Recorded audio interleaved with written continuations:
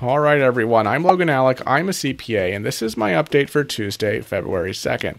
One of the big stories yesterday was the meeting between Joe Biden and 10 of the more moderate Republican senators who want to make this stimulus business a bipartisan ordeal. I've been saying this almost every day, so most of you have probably heard this by now, but if the Republicans want any say in how stimulus progresses, it's crucial that they have at least 10 senators who are willing to negotiate. Because 10 Republicans plus all 50 Democrats and independents equals 60 votes, which is how many you need to override a filibuster in the Senate on most legislation. On the other hand, if the Democrats want to pass something on their own, they can use the process of budget reconciliation to pass it with a simple majority, which means the 50 Democrats and independents with the tie-breaking vote cast by Kamala Harris, who is president of the Senate. So if you're one of those 10 Republican senators, you'd obviously rather have your $600 billion plan pushed through than the Democrats' $1.9 trillion plan. But Democrats aren't going to go for something as tiny as $600 billion, right? So that's why they're presenting this, just so they can say, hey, we're here, we want to talk, right? Because they know that they could have an opportunity to make an impact if they agree to work with Democrats, and they want at least some input here rather than being left behind for a vote that goes on party lines. And if you're a Democrat, reconciliation gives you the chance to walk away from any bipartisan negotiation that you don't like. They have a lot more leverage, obviously, when it comes to working out this stimulus thing. So Biden met with these Republican senators yesterday. Republican Senator Susan Collins told the media, I think it was an excellent meeting, and we're very appreciative that as his first official meeting in the Oval Office, the president chose to spend so much time with us in a frank and very useful discussion. Biden's press secretary, Jen Psaki, had a similar statement. She called talks substantive and productive, but at the same time, she didn't sound very optimistic about the possibility of a deal being struck in the near future. She said, while there were areas of agreement, the president also reiterated his view that Congress must respond boldly and urgently, and noted many areas which the Republican senator's proposal does not address. While he is hopeful that the rescue plan can pass with bipartisan support, a reconciliation package is a path to achieve that end. The president also made clear that the American Rescue Plan was carefully designed to meet the stakes of the moment, and any changes in it cannot leave the nation short of its pressing needs. So they're talking.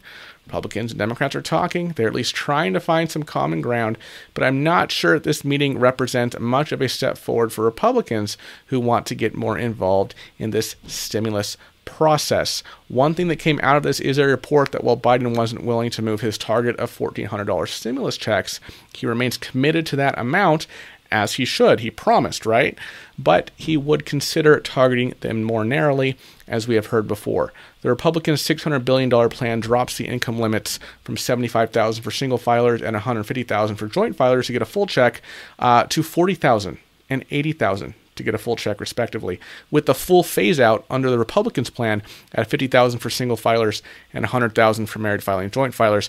I don't think Biden would entertain figures that low. Biden's press secretary said that Biden believes that a couple who earns a total of $120,000 a year in Scranton, Pennsylvania, where Biden is from, should still be eligible for a check. So Biden may have some room to move off his original target, but probably not to the degree that those 10 Republican senators have in mind. And when the White House press secretary comes out after a meeting like this and says, hey, reconciliation's still on the table, we can always just go with a reconciliation bill, to me that's a sign that the White House isn't particularly concerned with whether this bill goes through the normal channels of legislation, or whether it's passed for reconciliation, or whether any Republicans end up voting for it at all. Overall, this meeting just seems to reinforce what we already knew, which is that Biden was at least open to working on a bipartisan bill. He made a good showing of it yesterday by meeting with these 10 Republicans, but on the other hand, he's still mostly committed to his original proposal and won't negotiate too far from that $1.9 trillion plan. But keep in mind that even reconciliation, that's not necessarily a sure thing. The Democrats would need every single Democrat and every single independent in their party, assuming they don't get any Republican support, to support their budget resolution. And there were some concerns that Democratic Senator Joe Manchin and other moderate Democrats, especially those elected in red states, would push back on that and force the Democrats to make some pretty major adjustments in order to get enough people on board. News did break today that Joe Manchin is planning to vote for the Democrats' budget resolution, which would make reconciliation possible, so he won't spoil this for them. he was probably the most likely Democrat to vote against them here, so it was critical for them to get his support if they wanted to avoid having to work with the Republicans altogether to get something done. Now, Joe Manchin does not support the $15 minimum wage, and he may push back on other provisions in the $1.9 trillion proposal. So this doesn't necessarily mean that he's going to vote for anything and everything that mainstream Democrats want to pass, mind you. I know the reconciliation process is a little complicated, but basically they will vote on a budget resolution first.